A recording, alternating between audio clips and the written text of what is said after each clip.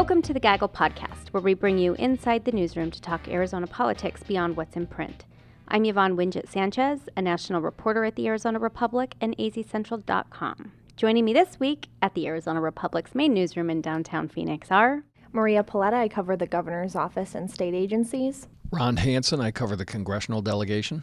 Richard Wells, I'm a reporter covering sort of the voter end of politics. Russ Wiles, business and personal finance. This week on the Gaggle, Arizona's economy is humming along, enjoying almost the same kind of growth the U.S. has posted nationally. Unemployment numbers are looking good, but it's not being equally felt. Rural areas continue to lag, and many Arizonans are still living paycheck to paycheck. Russ, you've been covering business in Arizona's economy for more than 20 years. Can you give us your assessment of how we are faring? Well, I think the Arizona economy is following the national economy, and the national economy is doing well. And if you believe that the latest second quarter GDP numbers are sustainable, we are probably going to be ratcheting up or kicking up the growth a little bit. That means Arizona will follow suit. Arizona has been making progress in a lot of ways. We're not quite to the national level in terms of like unemployment. We're a little bit higher. But we've been making some progress. And for example, personal income, we're one of the top 5 states now for personal income growth. Doesn't mean we're at the top of the list in terms of personal income. And that's been one of the criticisms for Arizona. A lot of the jobs we do bring in tend to pay a little bit less. But I'd say the momentum is there. We're making some gains. On a psychological, I guess, basis, and I know that you don't have a degree in that, but understanding how people feel and how their emotions change during times of economic growth or downturn. Can you give us a sense of, generally speaking, how people are feeling these days? Well, those numbers would be at the national level. We don't really track them at the Arizona level, but consumers are feeling better. Sentiment readings are up, bankruptcies are down, foreclosures are down, 401k balances. The nation's median personal income just topped $100,000 for, I think, the first time. So people are feeling better. Jobs are relatively plentiful. That doesn't mean all the economic and personal finance problems out there are solved. Far from it. In fact, there's still a lot of evidence that a good chunk of the population, maybe 4 in 10, are living paycheck to paycheck. But generally, the economy is doing well, and relatively speaking, people are feeling better than a few years ago. So they might not necessarily be looking for someone to blame heading into this year's elections. Well, I don't know if I'd go that far, but let's put it this way. The economy is not I don't think, a front burner problem issue right now. I mean, the economy's in pretty good shape. There are other issues that the electorate will be focused on, but the economy is doing well right now. Yeah, and so far, it seems like Governor Doug Ducey, with the ad that just came out on television this week, seems to be wanting to make it about the growth of jobs, how we inherited this awful economy, and that now the jobs are roaring back. And of course, the governor doesn't create jobs, but it creates the environment where jobs can be created, and trying to keep you sticking with this horse that he's here to, as he puts it, secure this economy. At the same time, the Republican Governors Association has anti-David Garcia ads out that essentially say if we pick this guy, he'll take us down a track of socialized medicine and border security being taken away that will take us off track. Maria, you have been digging into Ducey's campaign pitch, which I have to say, we did just see his first ad, and it is pretty basic. I mean, he could have written this ad back in 2015, right, during his first year as governor. And I say basic in the context of no mix-ins. A Cold Stone reference. Nice. Cold Stone Creamery. But he seems to be trying to give the impression to people that he is a steady hand, that this is something they shouldn't have to worry about, that families should feel safe and secure, and shouldn't have to really worry about their pocketbooks or their bank accounts.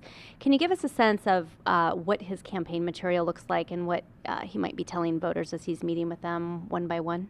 Right, you're absolutely right. He's really focusing on the economic outlook, pointing to national studies and rankings that say Arizona is the number 5, has the number 5 best economic outlook in the nation, number 5 also in the nation for economic momentum. He's falling on these big name businesses, Apple, Raytheon, Caterpillar, trying to talk about, as Richard was saying, maybe he didn't create the jobs, but he created the environment where big name companies are either coming or expanding or adding jobs. So he is definitely focused on that. Yeah, and Ducey has been traveling to rural parts of Arizona. He was in Kingman this past week, gave an interview to the Kingman Daily Miner. I have to admit I was a little bit jealous because we've been asking for one here for a while. But he did talk about like the need for infrastructure there, and he touted how we're going to build Interstate 11, and we're not going to leave Kingman out of the state's economy. But growth, as Russ had mentioned, and Russ has done stories on this, as might have, Tucson and rural Arizona hasn't seen the kind of rebound. He might be facing more of those types of questions as he travels the rural parts of the state. Can you give us a sense? I mean, Maria, before moving over to the governor's beat, you covered communities affected by poverty, vulnerable populations. Can you give us a sense of, one, how these people are feeling? I mean, they're always being talked at and talked about, but how were they really feeling about, their day-to-day lives, living paycheck to paycheck? Right. Some of these campaign messages about prosperity, great economic outlook, are not really resonating for, the nearly 18% of Arizonans who are still living in poverty. 1 in 4, Arizona children, we have a very high poverty rate, high rate of people living with hunger. So there is a good portion of the state that is, I guess, uncomfortable, that is not seeing that level of prosperity. And just as Richard was saying, there is a big divide in terms of the situation, in Maricopa County versus the more rural counties, of course, reservation land, that sort of thing. I want to go back to just sort of the overall climate here for Arizona economically, because I think that clearly the state is doing well now, certainly better than it was 5 years ago or whatever period you want to look at. But for a reality check on some of this, it's important to know that while we've seen a lot of wage growth, the fact is that wage growth seems to coincide pretty nicely with the growth in the minimum wage, something that the governor was not a big fan of.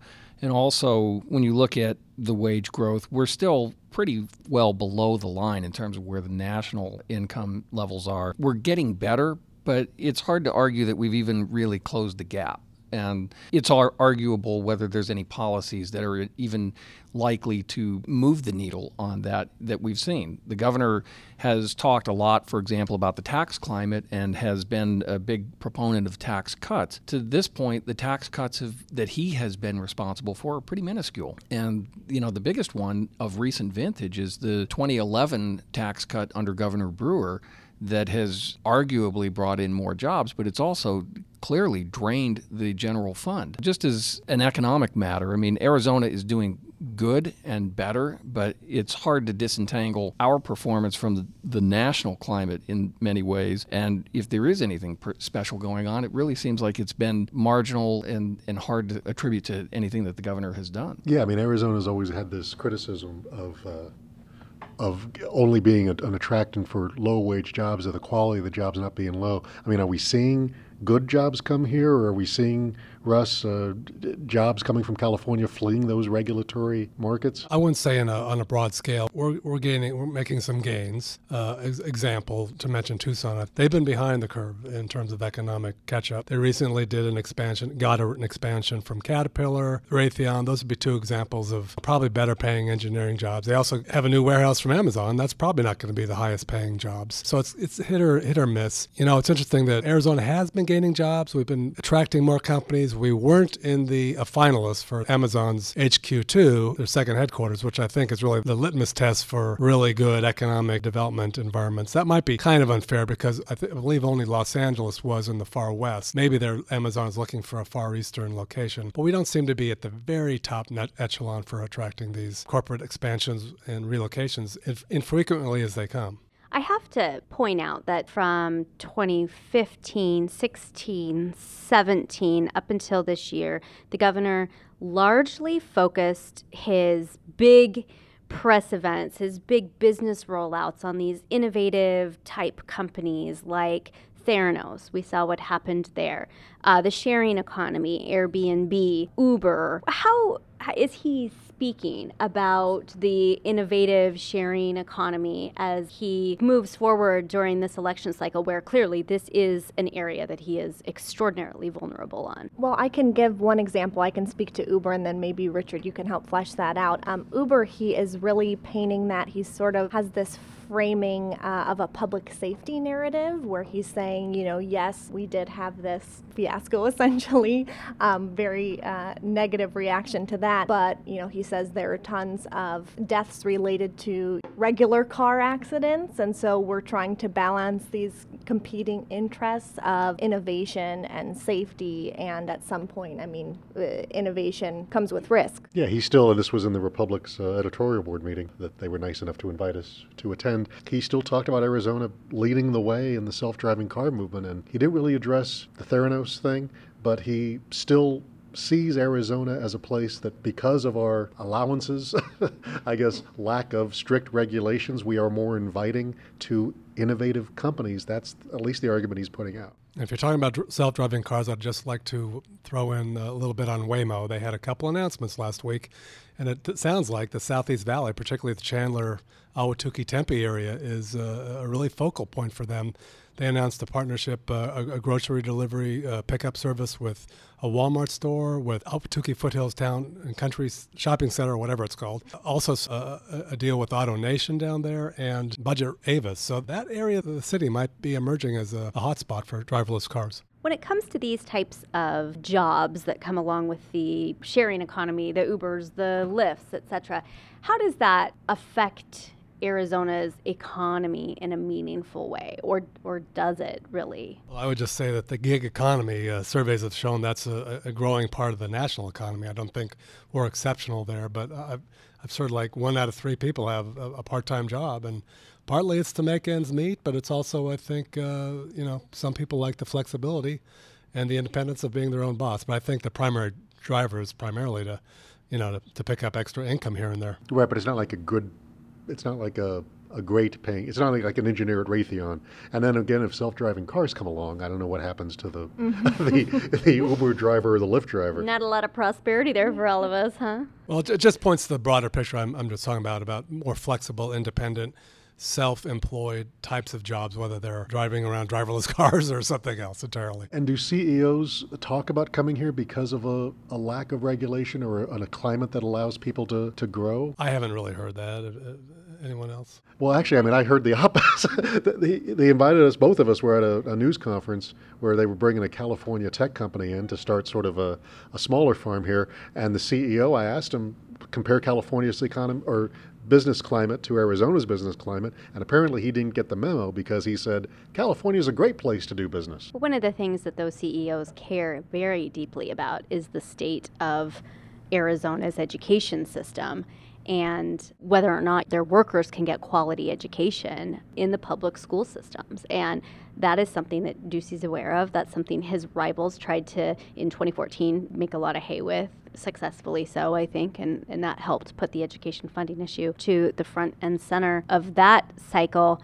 What about the Democrats' ideas? How are they positioning themselves on how they are going to maybe accelerate the outlook here in Arizona or help some of these people who may be having a tough time making ends meet? There's a lot of talk, at least some from Kelly Fryer is talking about investments in rural Arizona, small business. Steve Farley's talking about a broadened but lowered tax rate, and they're all talking about improving the education system. David Garcia believes that if he wins, it erases essentially the anti-immigrant reputation the state had, and maybe that SB 1070, every time Arizona makes the national news for a bad thing, if we were on The Daily Show all those years, or we pass something like SB 1070 and suddenly national artists are boycotting us or writing songs about Arizona, it stings a bit. And maybe in some meeting room at Amazon, they say, we can't go to Arizona because people still think of them as an anti-immigrant backwater. So the thought is that improving the reputation of Arizona, improving the public education of Arizona would lift us out of whatever doldrums we're in. Ron, you covered the federal tax cut legislation from last year. This came from Republicans. They continue to talk about it. Some of us may be seeing the results of those tax cuts in our paychecks. How are these candidates talking about that legislation, and how are they positioning it as either not enough or a point on the board? It depends on who you're talking about and when is the short answer. It looks like Republicans now are really trying to lean in hard on those tax cuts. This is the major legislative accomplishment of the Trump administration at this point, and they need to have this be seen more widely as a positive in the public and in voters' minds in particular. So Republicans these days are really trying to raise this issue and point to all the economic good news and say, well, this is what happens when we do major tax cutting as we've done in the Trump era. The Democrats really aren't disputing that the economy is doing well. There's some dispute as to what more should be done. Some Democrats, for example, would like to say, "Oh, we want the tax cuts for individuals to be made permanent," or they would rather see some aspects of the Trump tax cuts rolled back. But on the whole, this has been an issue that really hasn't gotten substantial traction in the public's mind, and that's probably the way the Democrats like it. Yeah, on the ground, voters don't seem to be talking too much about this, I have to say. I mean, on the Republican side, border security, illegal immigration is sucking up all of the air, and on the Democratic side, it's child migrant issues or health care. So I suspect it will stay that way at least until after the primary. For our final segment, we bring you Spill the Tea. We promised some pretty strong tea this week because we didn't have any last week. We had some candidates in to meet before the editorial board, which operates independently from the newsroom, but occasionally they will invite reporters in to sit in on debates between candidates. And Maria and Richard, you got to sit in with the Republican debate with Governor Doug Ducey and his challenger, former Secretary of State Ken Bennett. Take us into the room. Yeah, I mean, this wasn't supposed to happen. Actually, I didn't even know Ken Bennett was accepting the invitation until he walked in the room. I thought it was just going to be Governor Ducey meeting with the editorial board. So I was pretty shocked to see him in there. The two men, Ducey had said he wouldn't debate Ken Bennett over some of the things Ken Bennett had said about the possible vacant seat from Senator John McCain's passing. So I was surprised to see him actually be in the same room at the same time.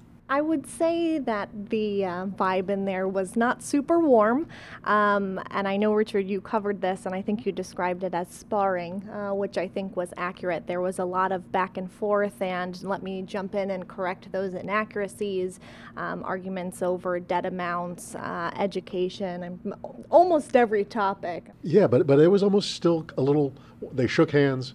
It was warmer than I had expected, and I expected fireworks out of Ward and McSally meeting for the. Well, I have to ask, going back to the meeting with Ducey and Bennett. I've seen Ducey fired up, and I've seen Bennett fired up. These guys ran against each other in 2014. Were there any red faces in there? No, it was all fairly calm. They did politely disagree over some facts and figures.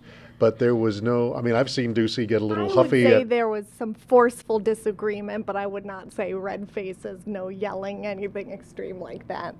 Man. Sorry, Yvonne. So tell us about Ward's and McSally's red faces. I don't know that there were necessarily red faces. There were a couple of one-liners there where it was clear that Ward, I think, was really working hard to try to get under McSally's skin, and at one point McSally just looked at Ward and said, "Look, I'm not going to take the bait." Ward called her a trained killer, and she was a trained healer. Ward is a physician and problem solver, I think. Problem solver, a healer and a problem There you solver.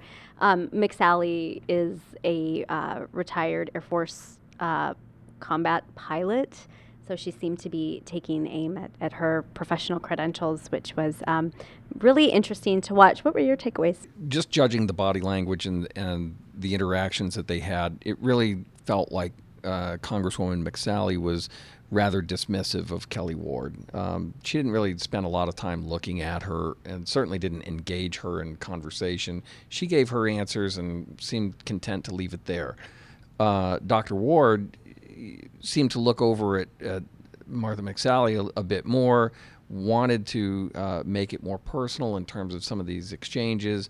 I don't think either one of them really, clawed hard into the other, but it was just, you could tell neither one of them was a big fan of the other. But I do have to give them props because at least they showed up. Sheriff right. Joe Arpaio, or former Sheriff Joe Arpaio, did not. Now, that said, Dr. Ward made it clear she would like to have more debates and would like to have something televised, more publicly broadcast. And Martha McSally pretty much made it clear this is it. This is the one and only debate we're going to see in this primary. Yeah, there are 7 people in this room, and you all can take this on the record information and handle it from here. That's it for today. Thank you for listening to the Gaggle Podcast. You can find me on Twitter at Yvonne Wingett. Maria Polletta at mpoletta, MPOLLETTA. You can follow me at Ronald J. Hansen, and that's HANSEN. At Relis Writings, RUELAS Writings. And for your economic news, it's at AZ Money News. Thanks to the politics team and also our new producer who joins us, Lauren Aguirre. Welcome.